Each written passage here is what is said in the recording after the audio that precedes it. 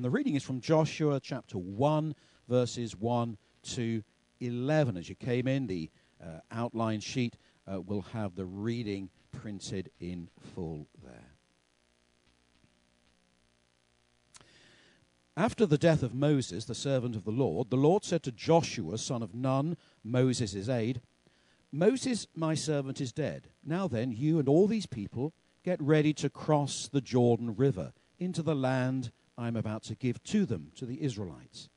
I will give you every place where you set your foot, as I promised Moses.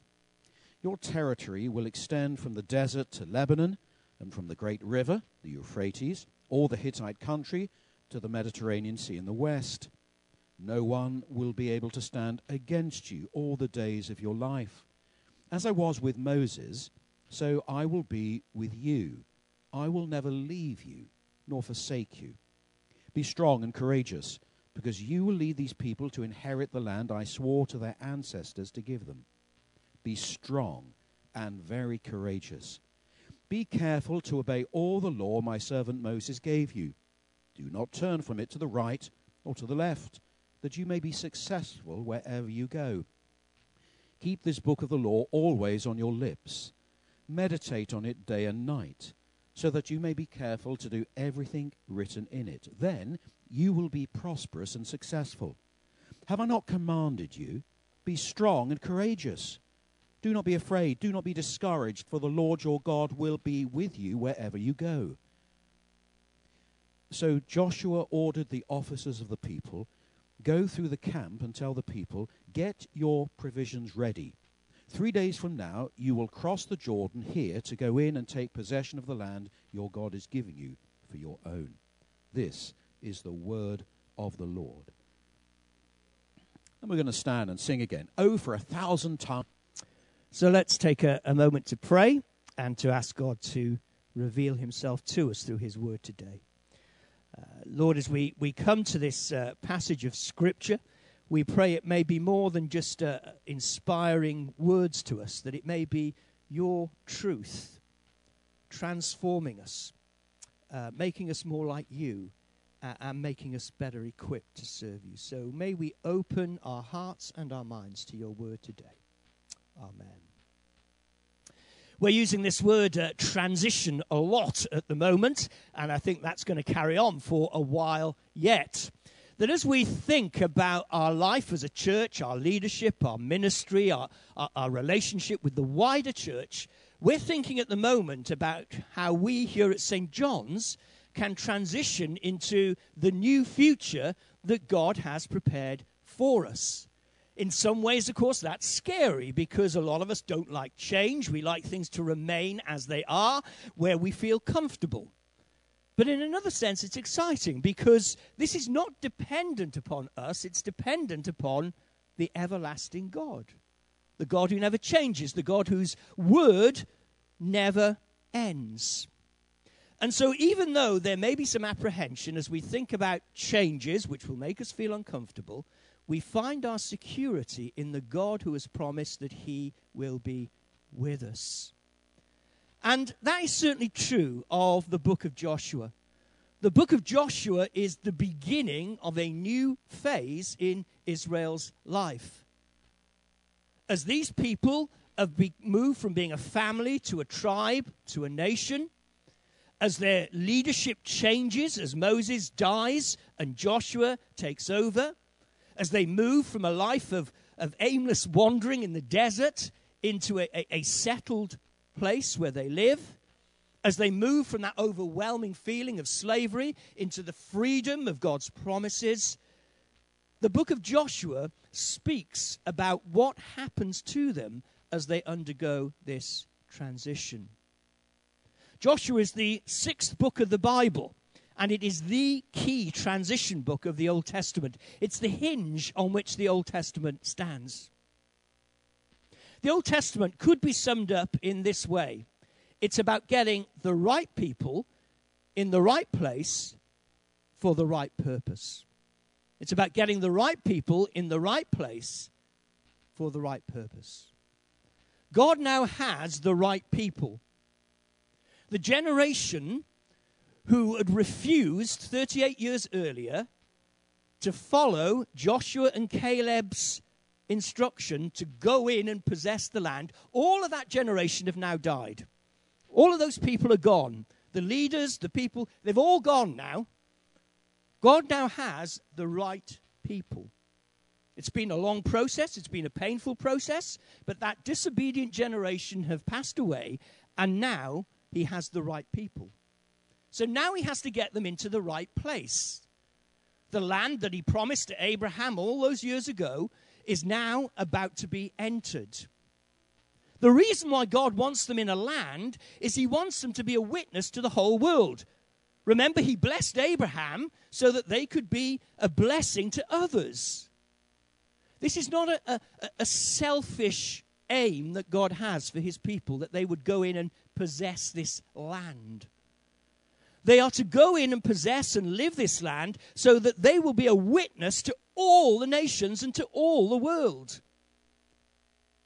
You know, it's not just their land. It's the land that will enable them to live a life that will be a witness to God's character to the nations around us. By the way, just a little word in bypassing because it's so contemporary at the moment. God's plans and purposes have never been focused on a geographical location. I mean, all the stuff that's happening in Palestine at the moment, there is, of course, a religious dimension to it. But in terms of what Christians believe, our purpose, our goal is not to possess a land. It's to possess the inheritance that God has given to us. And that inheritance is a spiritual inheritance. It's the inheritance of knowing the rest of God, the purposes of God in our lives. And as Christians, we have to be very, very careful about our understanding of what is happening in Palestine at the moment. God's purposes are not tied up in a land for his people. God's purposes are far bigger than that. The land was only ever a picture, a pointer to the greater rest that God would bring through our inheritance in the Lord Jesus Christ. We can't go into all the details of that, but maybe at some point that might be an interesting discussion. And so this promise, this transition that Joshua is leading his people into is based upon God's people being in the right place at the right time. Just three quick things about that. This transition looks back to the promises of God. Remember the promise to Abraham, Genesis 12, verse 3, go from your country, your people, your father's house to the land I will show you, and all peoples on earth will be blessed through you. Well, Joshua reminds the people of that. 1 verse 6, God reminds Joshua, be strong and courageous because you will lead these people to inherit the land I swore to their ancestors. Joshua is saying that promise that God made to Abraham all those years ago, it's now going to be fulfilled. This transition is about leading us into this amazing promise God made all those years ago. So it looks back to the promises of God. But it also looks forward to the purposes of God. God has a bigger purpose than getting people into a land. Listen to these interesting words from Hebrews chapter 4. By the way, again, another little pointer. The New Testament is the best way to interpret the Old Testament. Okay? So Hebrews does this. It says, for if Joshua had given them rest, God would not have spoken later about another day. Let us therefore make every effort to enter that rest so that no one will perish by following their example of disobedience. The book of Hebrews there is saying, look, what Joshua gave them in possessing the land was not the ultimate goal. It was part of the promises of God. It was part of the promise along the way, but it wasn't the ultimate goal. He said Joshua didn't give them the rest that they were yearning for because it was never meant to just be that. Instead, he says God would not have needed to speak later. He's speaking there about Jesus Christ, of course. Jesus Christ comes to give us the ultimate rest. The rest they experienced in the land was just a pointer to the rest that God was going to give them through Jesus Christ's work on the cross. And verse 11, the New Testament says this a number of times, that these examples in the Old Testament are given to us that we might learn. That's what the Old Testament's there for. The Old Testament is there to teach us not to disobey God. Because the Old Testament is probably a better example of what happens when you disobey God rather than when you obey God. It's full of disobedience. And it's there as an example to teach us to be obedient to the law that God has revealed to us. And then the third thing is, this transition is experienced by trusting the presence of God.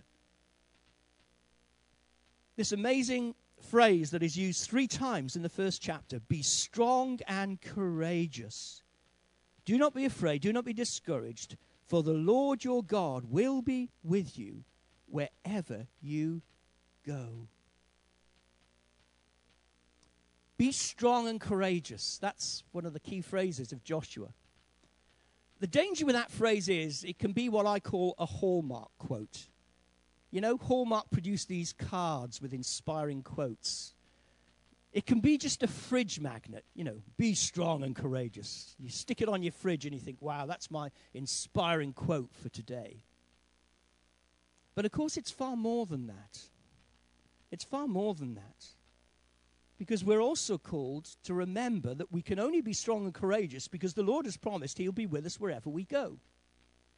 Be strong and courageous may be an inspiring quote, but it's like a sermon that doesn't mention God.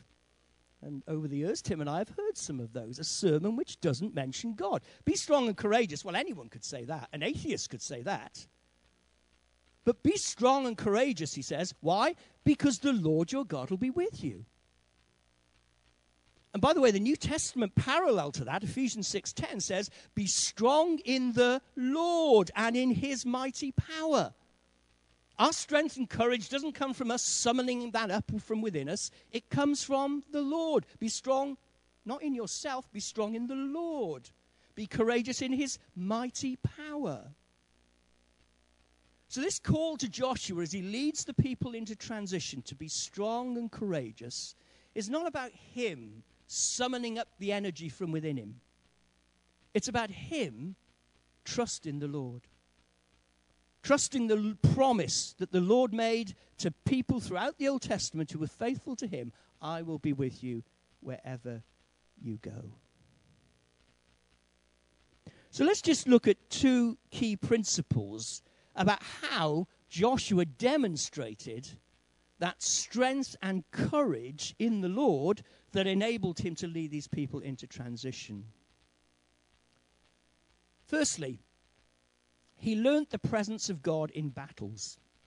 He learnt to trust the Lord his God in battles.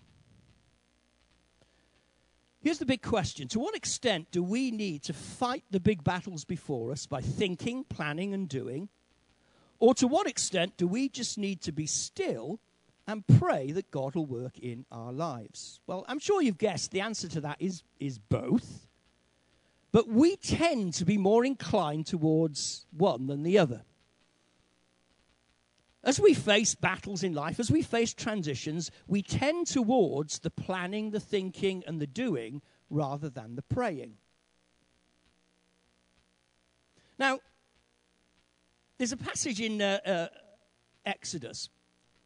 In passing, there are 7 references to Joshua before the book of Joshua, and they all give us a little insight, actually, into Joshua's character and his relationship with the Lord. And one of those is Exodus 17, verses 8 to 9. They're on there on the handout if you want to look at it. Just context, battle against a group of people called the Amalekites.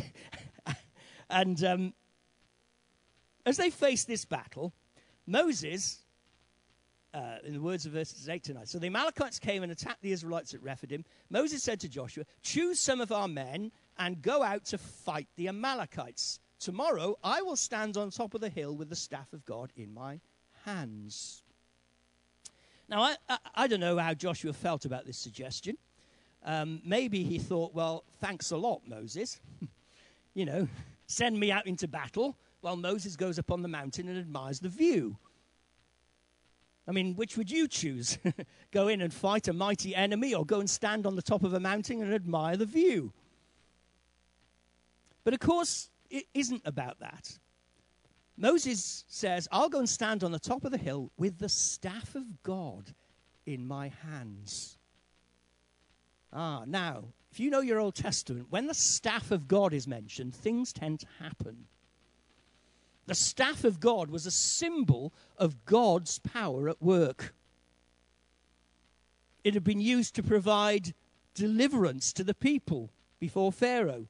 It had been used to produce water from a rock. It had been used as a symbol of healing when the people were sick. And of course, it was always a symbol of leadership amongst God's people. So when Joshua heard Moses say, I'm going to go up the mountain and with the staff of God, you go and fight in the valley, Joshua knew that Moses wasn't taking the easy option. Joshua knew that what Moses was going to do was going to intercede before God, that God's power might be at work in his life and the life of his armies as they fought in the valley. And that's what happened here. It's a wonderful story as Joshua and his armies fight in the valley. Moses is on the top of the mountain holding his staff in the air. And as long as he holds his staff in the air, God's people win the victory in the valley. And Moses starts to get tired and his arms start to drop. And as his arms drop, the staff drops. And suddenly, as his arms drop and the staff drops, the power of God seems to dissipate and the people begin to lose. And so he gets Aaron and his other assistants to hold up his arms, to hold up the staff. And as they hold up the staff, the power of God works and the battle is won. It's a great story. But what's it saying? It's saying this, that battles are won not just by the fighting on the ground, but by the God in the heavens. Battles are won when God's presence comes amongst his people and gives them the strength and courage to fight in his power, in his mighty power. And this is an important lesson that Joshua needs to learn as he leads people into new battles, new transitions. He needs to learn the presence of God in battles. We had a leaders meeting yesterday morning thinking about transitions, planning, preparing, trying to answer some difficult questions, trying to come up with ideas, and all of that is really important. But what's also really important, of course, is that God's people remember that God's power is at work, and prayer is the means by which God brings his power into the everyday realities of life. And Joshua needed to learn that. There's an interesting little phrase there at the end of that passage. Sorry, it's not on the handout. It says, verse 14, then the Lord said to Moses, write this on a scroll as something to be remembered, and make sure that Joshua hears it. Make sure that Joshua hears it, verse 14. Do you see what he's saying there? He's saying, make sure that Joshua hears it so that Joshua remembers it and Joshua lives by it. Joshua, as he leads the people into this transition, knew that God would be with him in his presence in the battles because he'd learnt it all those years ago at Rephidim. So he learnt the presence of God in battles. Can we trust God and his presence and his power as we move forward in transition? That whatever our battles are, we can know his presence and his power with us. And then just secondly, Joshua learnt the presence of God in worship. Exodus 33 gives us a lovely insight into Joshua's character here. The tent of meeting was the place outside the camp where Moses used to go for his quiet time with God. That's where he met with God. The tent was a symbol of God meeting with Moses. And he used to take Joshua, his assistant, with him into the tent. And that became a regular part of Joshua's experience. was meeting with God in worship in the tent. There's a lovely insight to this in verse 11. It says, "The Lord would speak to Moses face to face as one speaks to a friend. Then Moses would return to the camp. But his young aide, Joshua, son of Nun, did not leave the tent." Do you notice that? The end of their prayer time, Moses goes out because he has to go and work with these people. He has to go and give them advice and wisdom as they bring their problems to him. But it says Joshua didn't. Joshua did not leave the tent. He stayed in the tent.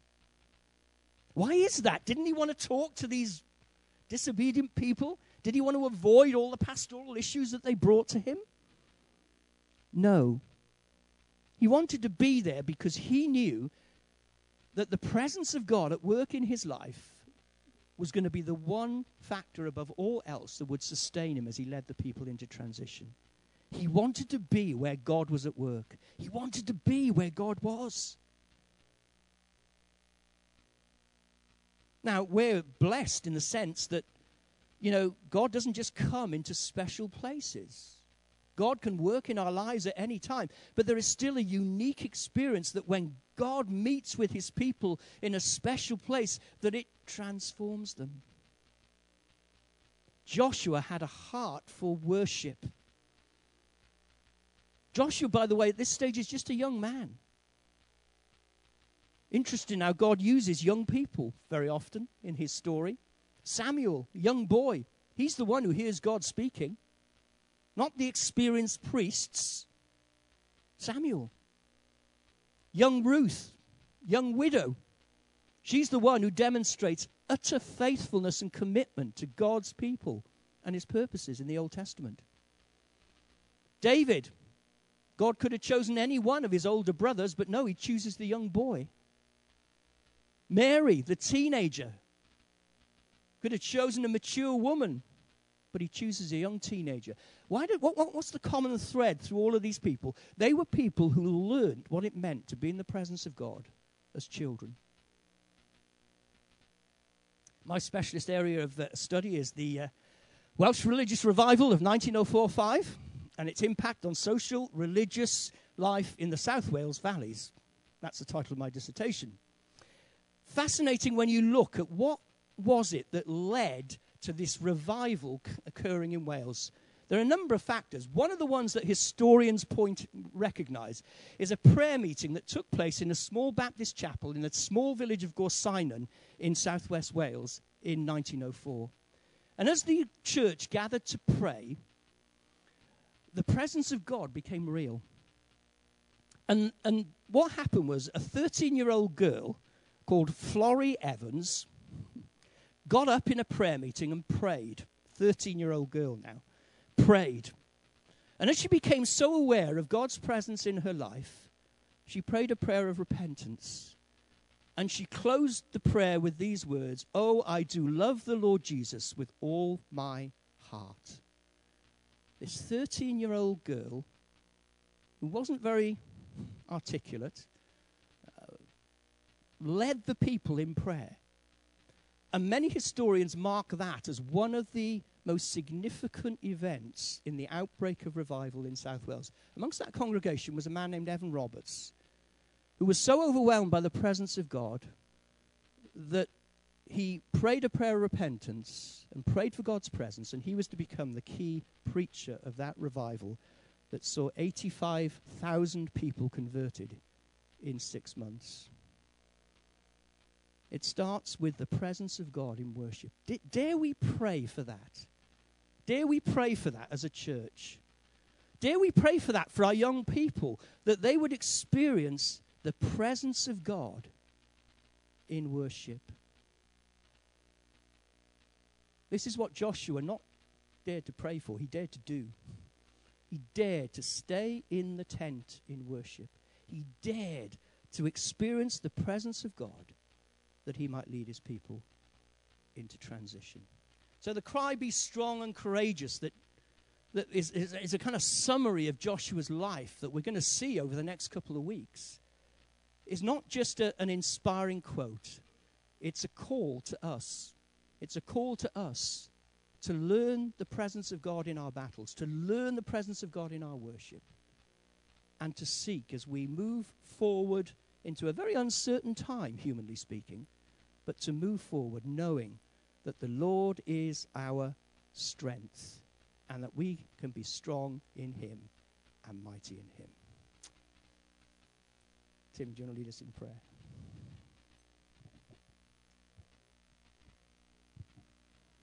Let's pray. Lord, so as you have worked before, we pray that you may work again. And we pray that you may bring revival to your church.